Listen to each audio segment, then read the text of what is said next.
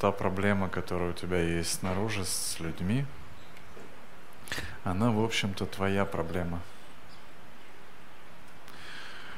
Но мы ее не видим в себе. Например, вот сейчас раздался звук, и некоторые из вас вздрогнули. Вот от этого шипящего звука некоторые вздрогнули.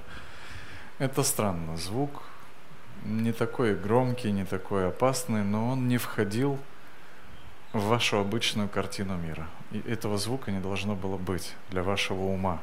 И как только такой шипящий звук раздался, да, громко, многие моргнули, кто-то вздрогнул. Что это означает? Вы успели, кто вздрогнул, кому было некомфортно, вы успели что-то подумать?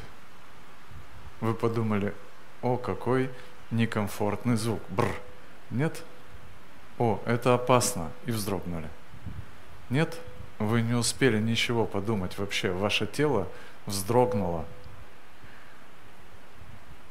Вы даже не успели ничего понять, вы просто застали себя дергающимся. Так или нет? Вы никогда не успеваете подумать. Вы просто дергаетесь.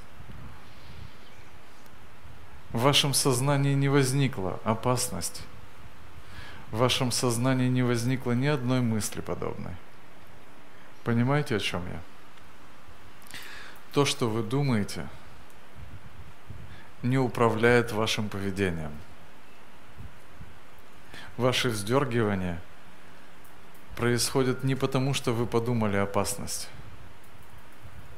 Есть другой, более глубокий ум, который реагирует на жизнь. Понимаешь? Видите ли вы этот пласт своего ума или нет? Определяет, будете вы счастливы или нет. Именно это, то, что психологи называют подсознанием. Именно это определяет, будете вы счастливы или нет. Если этот пласт остается невидимым для вас, то это определяет ваши поступки. Это создает мир вокруг вас. Это создает реакции, которые вы потом приписываете себе. Вы говорите: о, я вздрогнул. Такой громкий звук был, я же вздрогнул. Нет, не ты вздрогнул. Ты увидел, как тело вздрогнуло. Ты просто тупил сидел.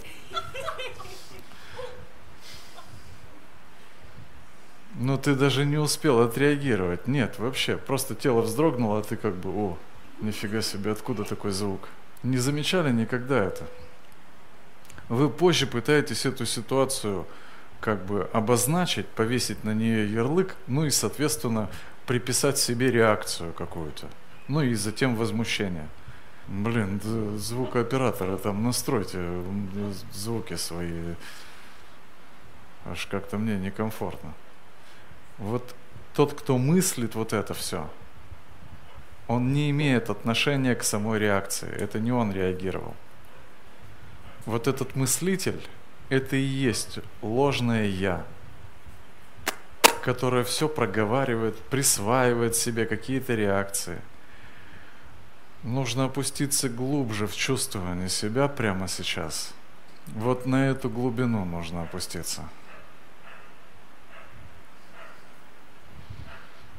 Тогда ты находишься в том, что называют твоим глубинным умом, или глубина его неизмерима, она не ограничена ничем. Просто он глубже, чем вот эта поверхностная болтовня.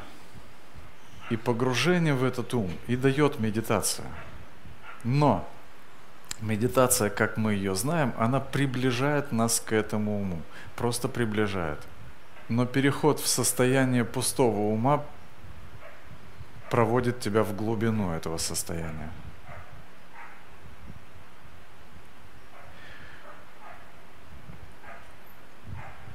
Если твой ум пуст, и ты осознаешь это, то ты начинаешь погружаться в свои глубины. И ты видишь что эта реакция не нужна, эта реакция не нужна. Не нужно обижаться, не нужно злиться. Наблюдай тишину внутри ума. Наблюдай тишину ума, безмолвие. Сосредоточься на этом.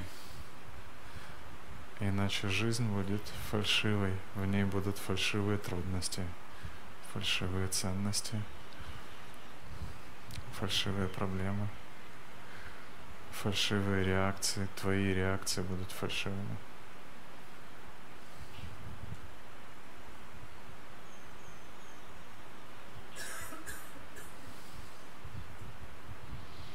Наблюдай свою внутреннюю суть. Покой. Сознание.